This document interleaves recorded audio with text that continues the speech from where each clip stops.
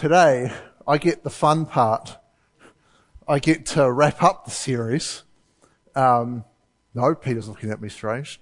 My part is I get to talk about being good with money. So I'm the BNZ today, so be good with money.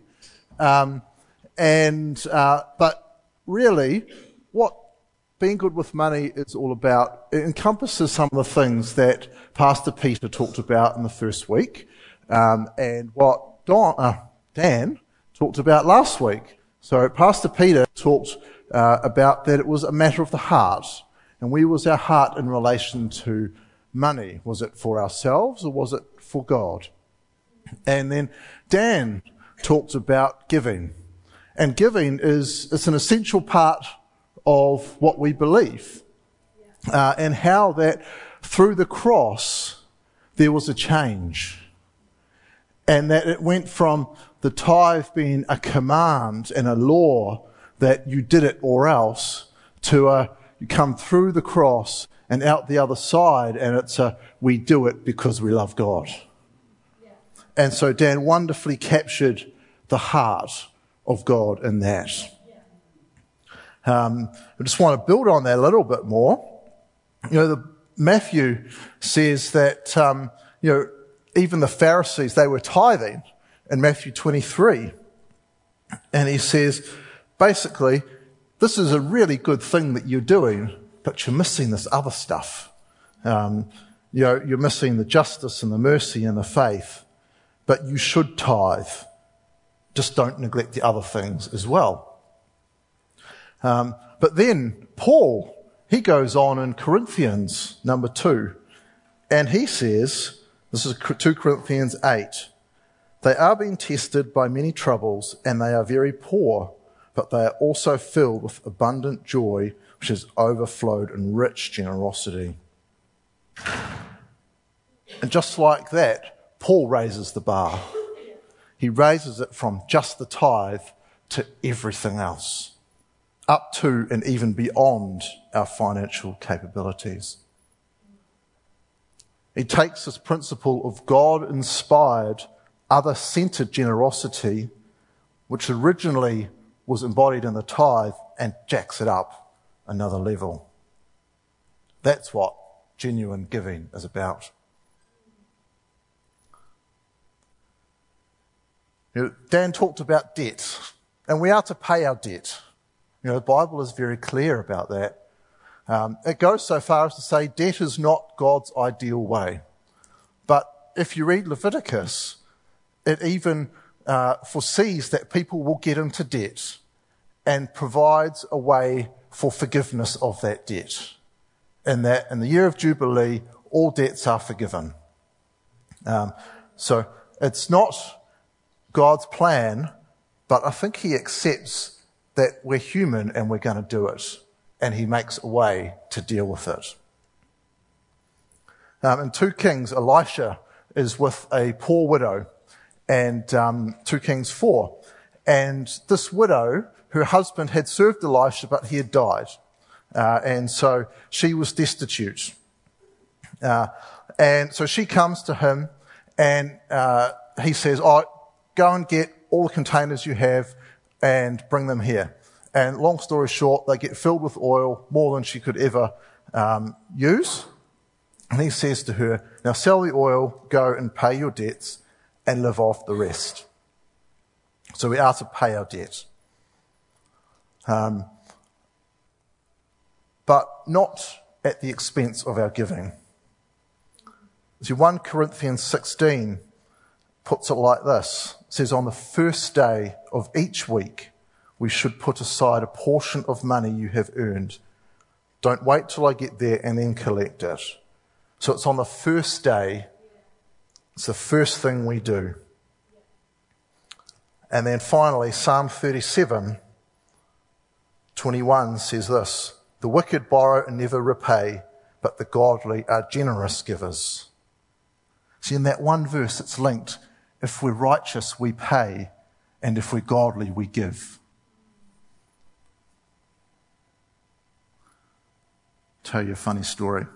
A pastor announced one Sunday, this is not Pastor Peter, that he had made a new offering box for the weekly collection of tithes and offerings. He claimed it was designed to encourage people to become better stewards of their money. This new box, he explained, has some interesting features. When you drop in a cheque or paper money in large amounts, the box makes no sound at all. Put a 10-cent coin or a 50-cent coin and it tinkles like a bell. $1 blows a whistle and 5 cents fires a shot.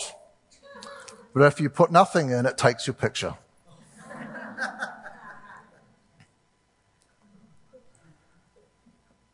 We are to be givers.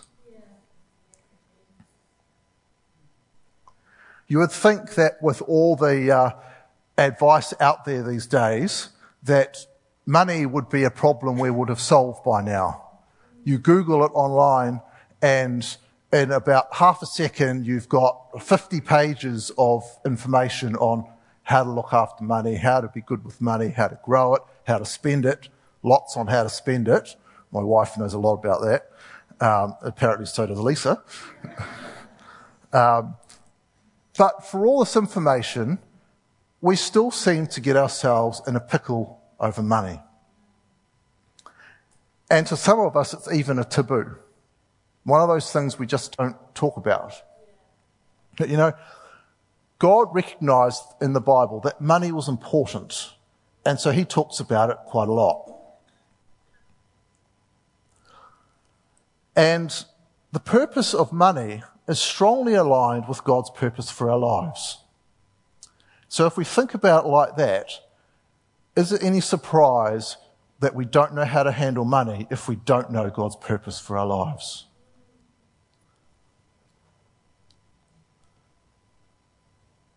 See, our culture has told us to be consumers, to buy as much as we can, to eat as much as we can, to use up as much as we can. It's all about me. You know, to consume means to use up, to devour, spend wastefully. But that doesn't work out so well, does it? Because eventually you have nothing left. Aldous Huxley, in his book The Brave New World, says ending, throwing stuff away, needed to replace the habit of mending, which came before. Society went to buy, and buy. Products are branded. So are we. Nike shoes, Adidas rugby jerseys. Hey, I've got a few. All Black, Silver Fern on the up here. We've all got labelled stuff. And we have to be careful not to consume. See, it's a worldview. It's not just spending. It says the most important person is me. Life is all about me. It means that my happiness is wrapped up in what I consume. It's wrapped up in what I can buy. It means I compete with everybody else to have the best stuff. I have to keep up with the Joneses, per se. But smart people who have studied happiness have found that this actually leads in the opposite direction. It doesn't lead towards happiness at all. In fact, it's like trying to get to Wellington from Auckland, but hopping on the northbound motorway. And they say that happiness is found in living for something bigger than ourselves, loving people instead of stuff, and living a life of contribution instead of competition. Ironically, this is entirely consistent with what the Bible says. You know, the Bible says that we're not designed to be consumers, we're to be creators. It doesn't say that on the sixth day he made us to use up everything in the Garden of Eden, to waste what he'd made on the previous 5 days. We weren't designed to destruct or to use it up. We were designed to construct, create, build, and make something more of what has been entrusted to us. So God has a purpose for money. We need to understand a few more things. Money is a gift. Well, that's the first thing. Now, you might say that I go to work and I earn money. And that is true. But who gave you the ability to do your job? Who gave you the wherewithal to save your money or to invest it to buy that car or that house? And who created the plants and animals that are so delicious to eat? Chicken drumsticks, gotta love them. You see, 1 Corinthians 4, just forgot about this actually. Is it going to go? I'm pointing. All right, oh, we've gone too far. Right, okay. So 1 Corinthians 4, it says that what do you have that God hasn't given you? It's a rhetorical question. The answer is nothing. And if everything you have is from God, why boast as though it were not a gift? So everything we have is a gift from God. We work, God provides. All money is a gift from God. But there's another side. Like Star Wars, there's a dark side to money. See, it's a temptation. See, but the problem isn't actually the dollars and cents. The problem is us. The problem is our hearts. Money promises security, but it can't protect us from God's judgment. It promises lasting happiness, but it can disappear overnight. You can't take it with you when you die. It promises freedom and ease, but it brings anxiety and worry. The more you have to lose. The problem comes from our sinful hearts. The cravings for money that we have at the expense of righteousness. The Bible talks about this as far back as the 10 Commandments. It says, you shall not covet your neighbour's house, your neighbour's wife, his servant, his ox, his donkey, or anything that is your neighbour's. Coveting is wanting something that's someone else's. It's the first step along the path towards greed. And if checked, it can give birth to dishonesty, theft, and all sorts of other sins. Greed, it's insatiable. It's simply a selfish desire for more of something. It says, I want it all. No one else can have it. And Ecclesiastes 5 says it very nicely. Whoever loves money never has enough. Whoever loves wealth is never satisfied with their income. John Rockefeller, I'm sure we've all heard of him, a wealthy industrialist from the 20th century in the States. He responded when asked how much money is enough with just a little bit more. There is never enough. If you love money, you can never have enough.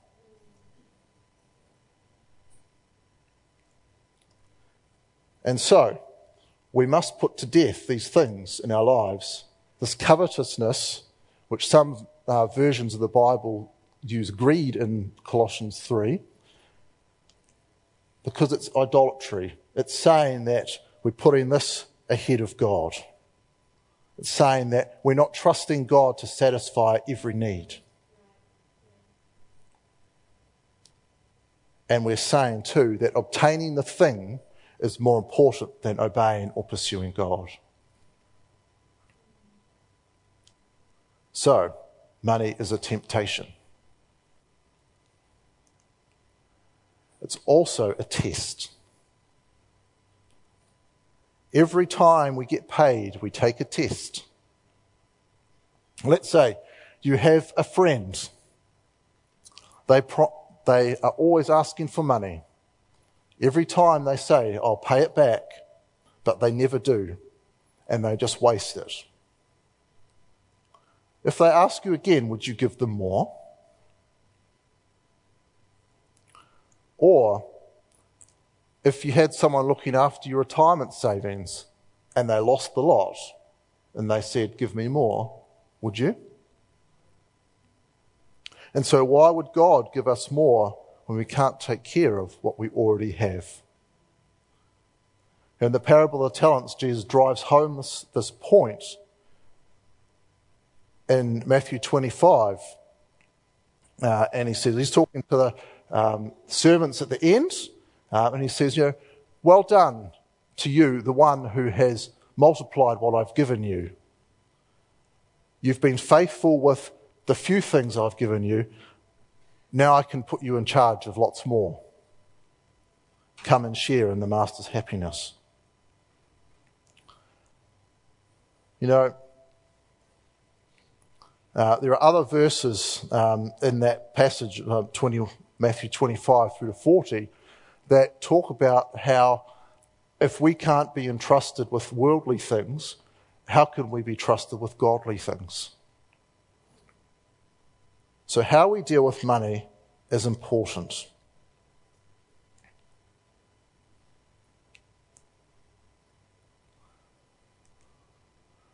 All right, so what does God say? So we've got 3 principles here, relatively straightforward. First, we don't own it. I think we all know that, don't we? If you've had children, young children, you'll know about the toddler's laws of possession. It goes like this. If I saw it, it's mine. If you have it, it's mine. If I want it, it's mine. If I've touched it, it's mine. In short, everything is the toddler's. But that is the complete antithesis of what God says. Psalm 24 says the earth is the Lord's and everything in it. The world and all who live in it are his. So, we don't own it. We just care for it. And there's a bunch of other verses there that you can write down and look up later. But there is a lot of scripture about money and how to handle it.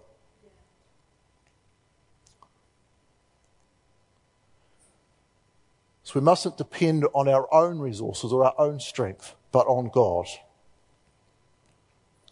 And Jesus taught that he is the source of our supply. That he will meet all of our needs, and that we should trust him to do this. Luke 12, it says, don't be concerned about what you eat and drink. Don't worry about these things. Don't let them dominate your thoughts like unbelievers, because your Father already knows your needs. Instead, seek the kingdom of God first, above all else, and he will give you everything you need. So don't worry, because it gives him great happiness to give you the kingdom. So, not in our strength, but in his. And we shouldn't use it to lord over others. And Luke 7 talks about Jesus raises this question to Simon, and he says to them, something to say to you. And Jesus says, a man loaned money to 2 people, 500 pieces of silver to one and 50 to the other. But neither of them could repay, so he kindly forgave them, cancelling their debts. Who do you suppose loved him more? And Simon answered, I suppose the one who cancelled the large debt. And that's right, Jesus said. He cancelled our debt. We had the largest debt and he cancelled it. And he doesn't lord it over us, does he? We were, wretched sinners, but he died on the cross as a lamb goes to the slaughter. He didn't hold it over us, oh, you did these bad things. Oh, no, you're out. It's just for these people over here. No, it was a free gift. Cost him a lot, but it's free for us. And we can access it any time. So, just like Jesus didn't lord our sin over us, so we don't lord over others in the area of money.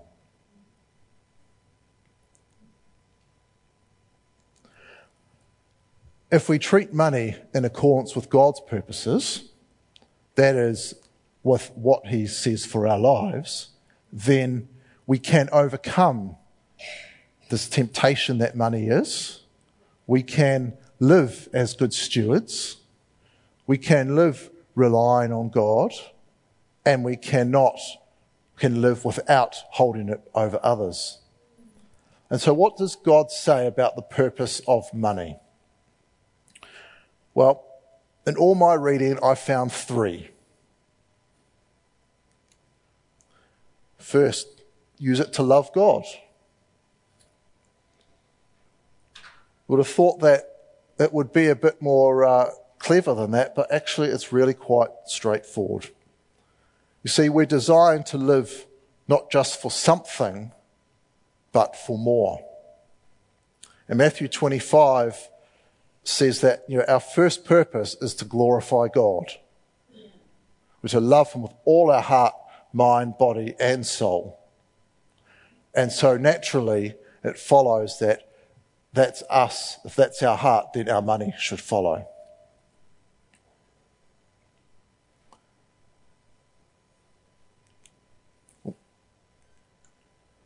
Oh, sorry, I've gone too far. Use it to love others. So there's second purpose. And this is the second command he makes in Matthew 22:39. Love your neighbour as yourself. The entire law and all the demands of the prophets are based on these 2 commandments. So we should use it to love others.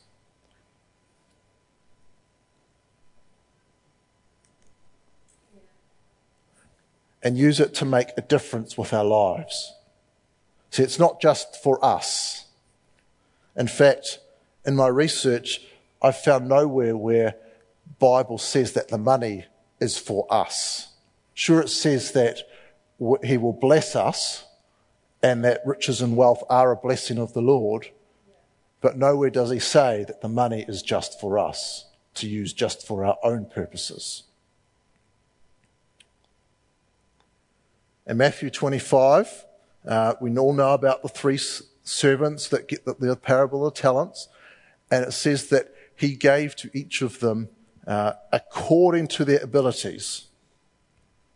And so we are to use the money we have according to our abilities to make a difference in the world. And Romans 12 says that he's given us different gifts of doing certain things. If he's given you the ability to prophesy, speak out. If the gift is serving, then serve well. A teacher, then teach well. If your gift is encouraging, then be encouraging. If giving, then give generously. And if God has given you leadership ability, then take it seriously. And if you have a gift for showing kindness, do it gladly.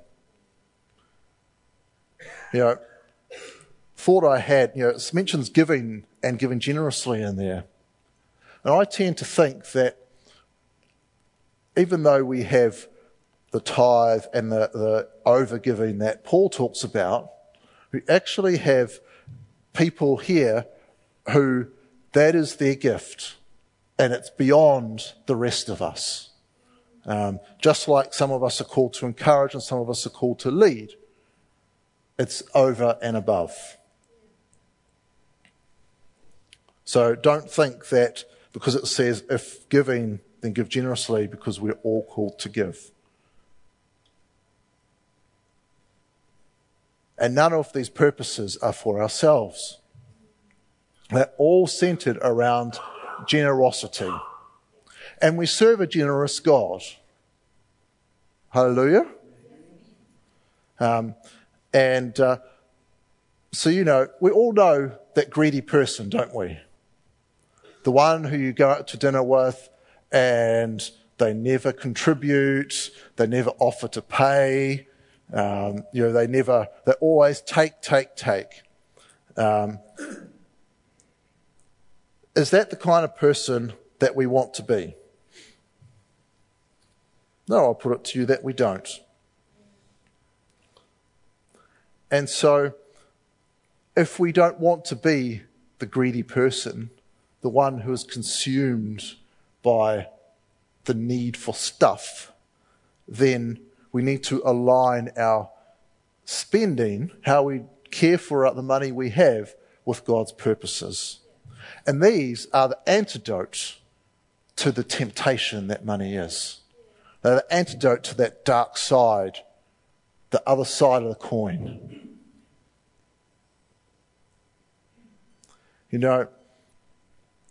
Kelly and I have experienced this quite significantly in the last couple of years. You'll know that we have a business, and when we started the business, we started it, we needed a little bit of extra cash, but really because we wanted to help a guy who had got himself into a pickle with his own business and was about to go out the back door. And long story short, a few years later, he's thriving and he's got an employee and he's going really well. But we started this business because we wanted to help people. And we wanted to have it centered around honouring God and, being generous to others, being generous to our clients, being generous to our staff, all of that. We have been so wonderfully blessed. It's amazing. So last year, our revenue tripled, and this year it's on target to triple again. And I know coming off a fairly low base in dollar terms, but we serve a God of percentages and multiplication. A funny story, Kelly went to a function on Thursday night, and she's sitting there talking to the head of this company. And someone said, how many staff have you got now? And she says, I've got 13. And this guy visibly chokes. And he says, a couple of weeks ago, it was 10. And she says, you gave me some more work, so I hired some more people.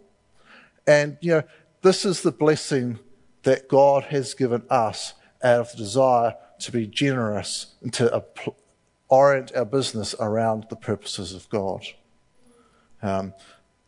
It is a natural thing that when we live our lives according to God's rules and laws and his intentions and his purposes, that blessing flows. And it's not always financial, but blessing does flow in all sorts of different forms. Some of us, we won't see any treasure here, but we'll see it in heaven. The Bible says it's better to lay the treasure up in heaven than here, because here, moths can get it, rats can get it. Just ask Pablo Escobar. Rats got his money. So he lost $1 billion due to rats. That don't happen in heaven.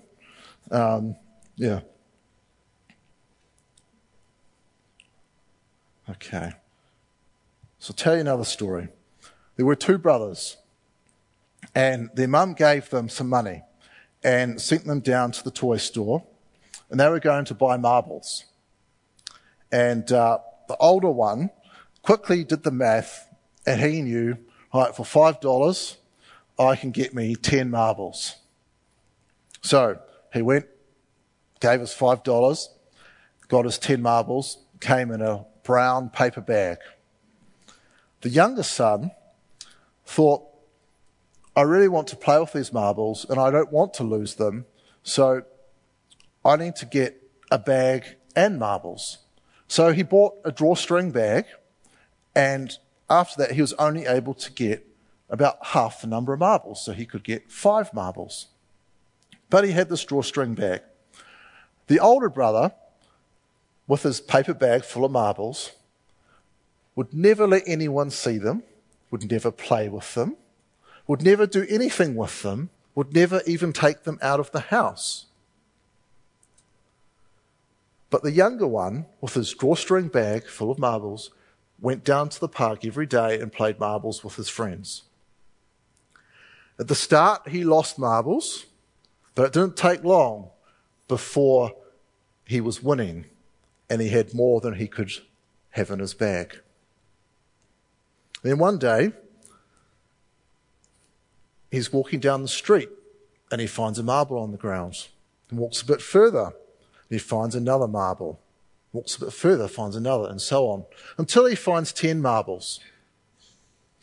He thinks this is great and goes off with his friends and they have a whale of a time playing marbles. Gets home that night and there's his older brother sitting at the dining room table with his brown paper bag with a hole in it. He had taken the bag out of the house, had a hole, and he had lost them.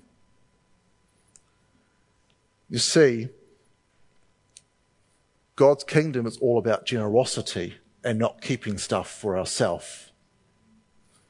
When we do that, we ultimately lose.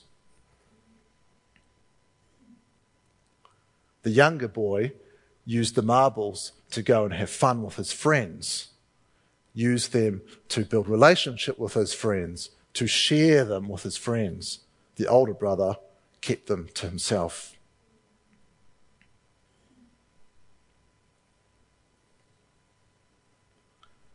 And so now that we have the purposes of money, what does God say about some specific aspects of how we're to live with it? So there are 6 areas that he says. Oh, sorry, I've skipped that one. He says we're to give support to the church. And so that we talked about that earlier. In Mark, it talks about that, Jesus, sitting at the temple entrance. Lots of people came in. Some rich people put in some huge amounts. But then a poor widow came in and she put in 2 coins. And he says to the disciples, this widow's given more than all the others because they gave part of their surplus, a tiny part. But she, as poor as she is, has given everything she had. So he wants us to give, to support the institutions that he has rightly established, and it is right that they are to be supported. Pay our taxes. We'd think that in this day and age with PAYE, that would be fairly straightforward, but do hear from time to time in the paper of people being taken to the cleaners by the IRD for not paying tax. And if you read the liquidation statements of companies, you'll often find the IRD is the main plaintiff because people haven't paid their taxes. It is right to pay taxes. We give to Caesar what belongs to Caesar, which is the tax, and we give to God what belongs to God. And what belongs to God? Well, firstly, our money, none of it's ours, but secondly, our hearts. He doesn't actually need our money. He needs our hearts. But he knows that wherever our money is, there our hearts are going to be also.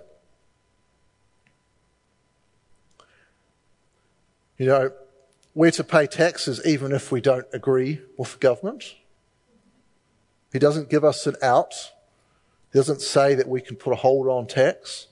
Be nice to put a hold on tax. We could probably spend some aspects better. But the government has been institutionalised by God. They are a governing authority, and we are to live according to the laws of the land.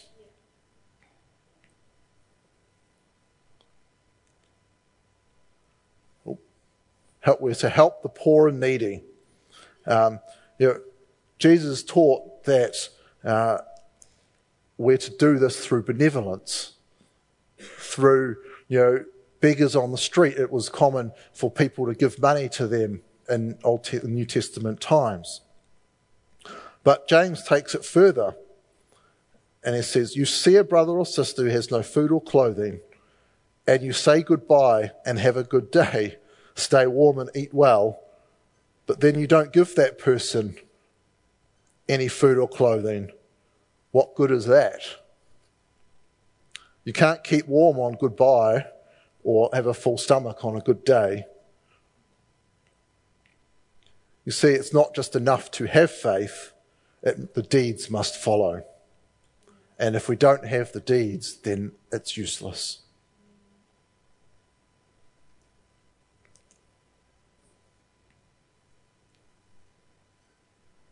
To meet essential needs. So that's like food, clothing and shelter. In 1 Timothy, it says that those who don't care for their relatives, especially in their own household, have denied the true faith and are worse than unbelievers.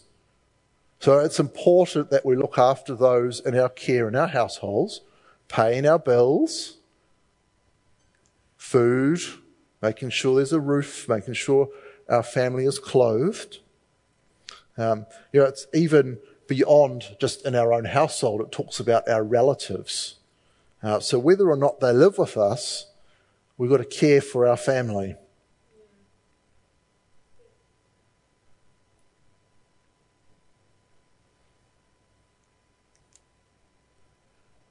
And then exercising careful money management and wisdom. So what does this mean? Well, this means being careful about taking on debt. Now, the Bible says this isn't the best way. So you've got to be wise about that. It's about those hire purchases, about saving for things to purchase them. So wise management would be that you save for that car and then you buy it.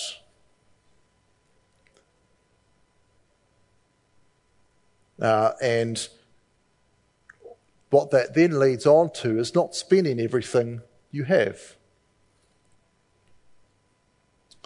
So Luke 14 says, so don't begin until you've counted the cost so you know how much something's going to be. So if you're building a house, you always work out how much it's going to cost at the start. And then if Thomas is working, you've got to subtract 10%. Because there'll be some shoddy workmanship on his building partner, not on Thomas. And you've got to hold that back until things are done properly. But you still have to pay. And it says, otherwise, if you run out of money, you won't be able to complete it. And then where would you be? So we must be mindful of what we have and set out to do things that we can achieve with what we have. So if you have $5, don't go bidding at an auction for $1 million house. That's not going to turn out well, and that is not wise use of money. So we need to be careful how we use our money. And then lastly, he expects a return.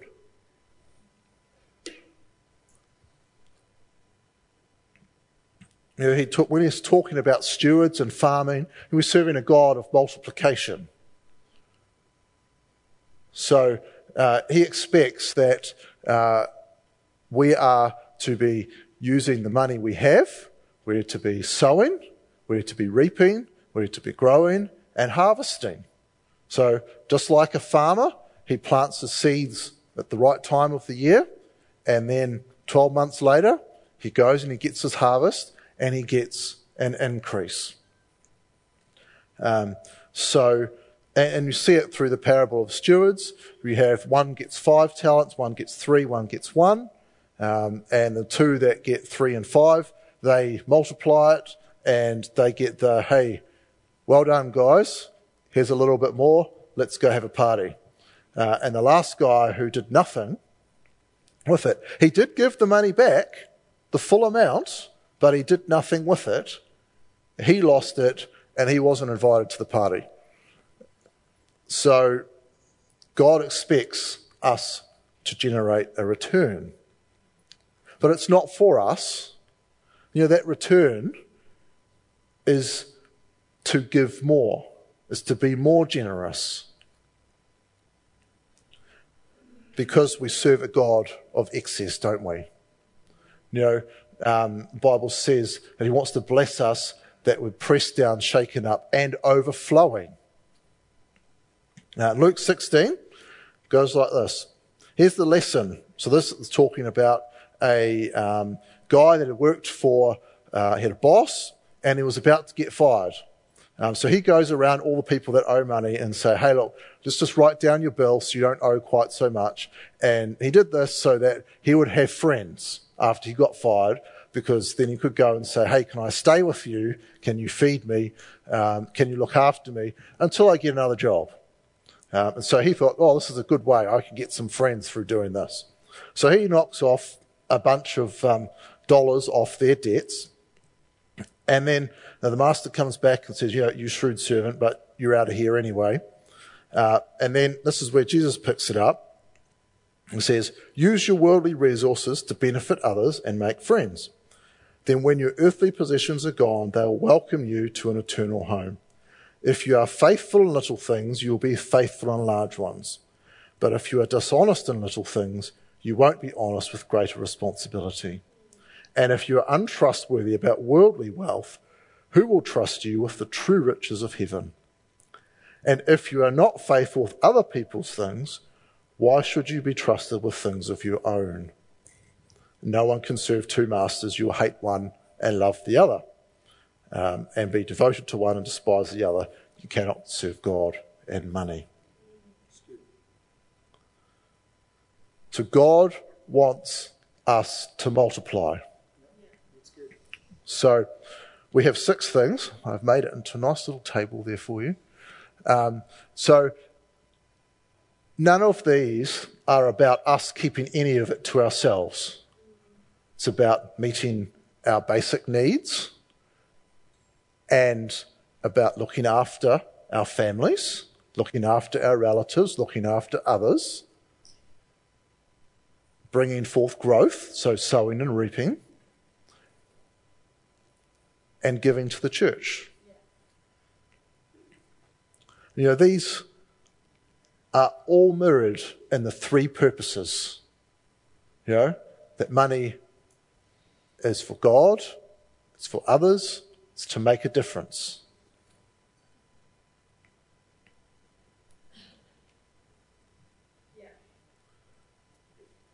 See, sometimes we are blessed with natural wealth, but not all the time. And the Bible doesn't promise us that we will all be blessed with natural wealth if we handle money according to how he says. But he does promise to bless us. He does promise to meet our needs. And that blessing might not look how you think or want it to look. There's that saying that, if God was an employee, he'd be fired on his first day because he'd show up late. We always think that our timing is right and how it looks to us is right, or how we want it to look is the right way. But God has another plan in mind. And so, my challenge to you this morning, maybe you can take a little test, is how are we using the money that has been entrusted to us? Is it aligned with God's purposes? Are we consuming or are we creating? See, if we consume, there's nothing left, but if we're creating, there's something more. Think about that. We weren't designed to destruct or use stuff up. We were designed to build and to make something more, to use what has been given to us and multiply it. as we wrap up, I'll tell you a story. And it's kind of a funny story, but you'll get the point at the end. And Debbie, this one's for you because I know how much you love cats. There's a man. He was married and the wife had a cat. He hated the cat. He was allergic to cat hair. He didn't like the smell of the litter box. And he couldn't stand the scratching on the furniture. And he couldn't get a good night's sleep because the cat kept jumping on the bed. As cats do, they would be lying right smack bang in the middle. When his wife went out of town for a weekend, he got the cat and he put it in a bag with some rocks and dumped it in the river. He uttered a joyful goodbye to the cat. And when his wife returned, she couldn't find the cat. She was overwhelmed with grief. Her husband said, "Look, honey, I know how much the cat meant to you. So I'll put an ad in the paper and give her a reward of $1,000 to anyone who finds the cat." No cat showed up. So a few days later he said, "Honey, you mean more to me than anything in the world. If that cat is precious to you, it's precious to me. I'll tell you what I'll do. I'll buy another ad and I'll up the ante. We'll increase the reward to $10,000. One of his friends saw the ad and exclaimed, "You must be crazy. There isn't a cat on earth that is worth that much." The man replied, "Well, when you know what I know, you can afford to be generous." So, now that you know what you know, you can afford to be generous. Hallelujah.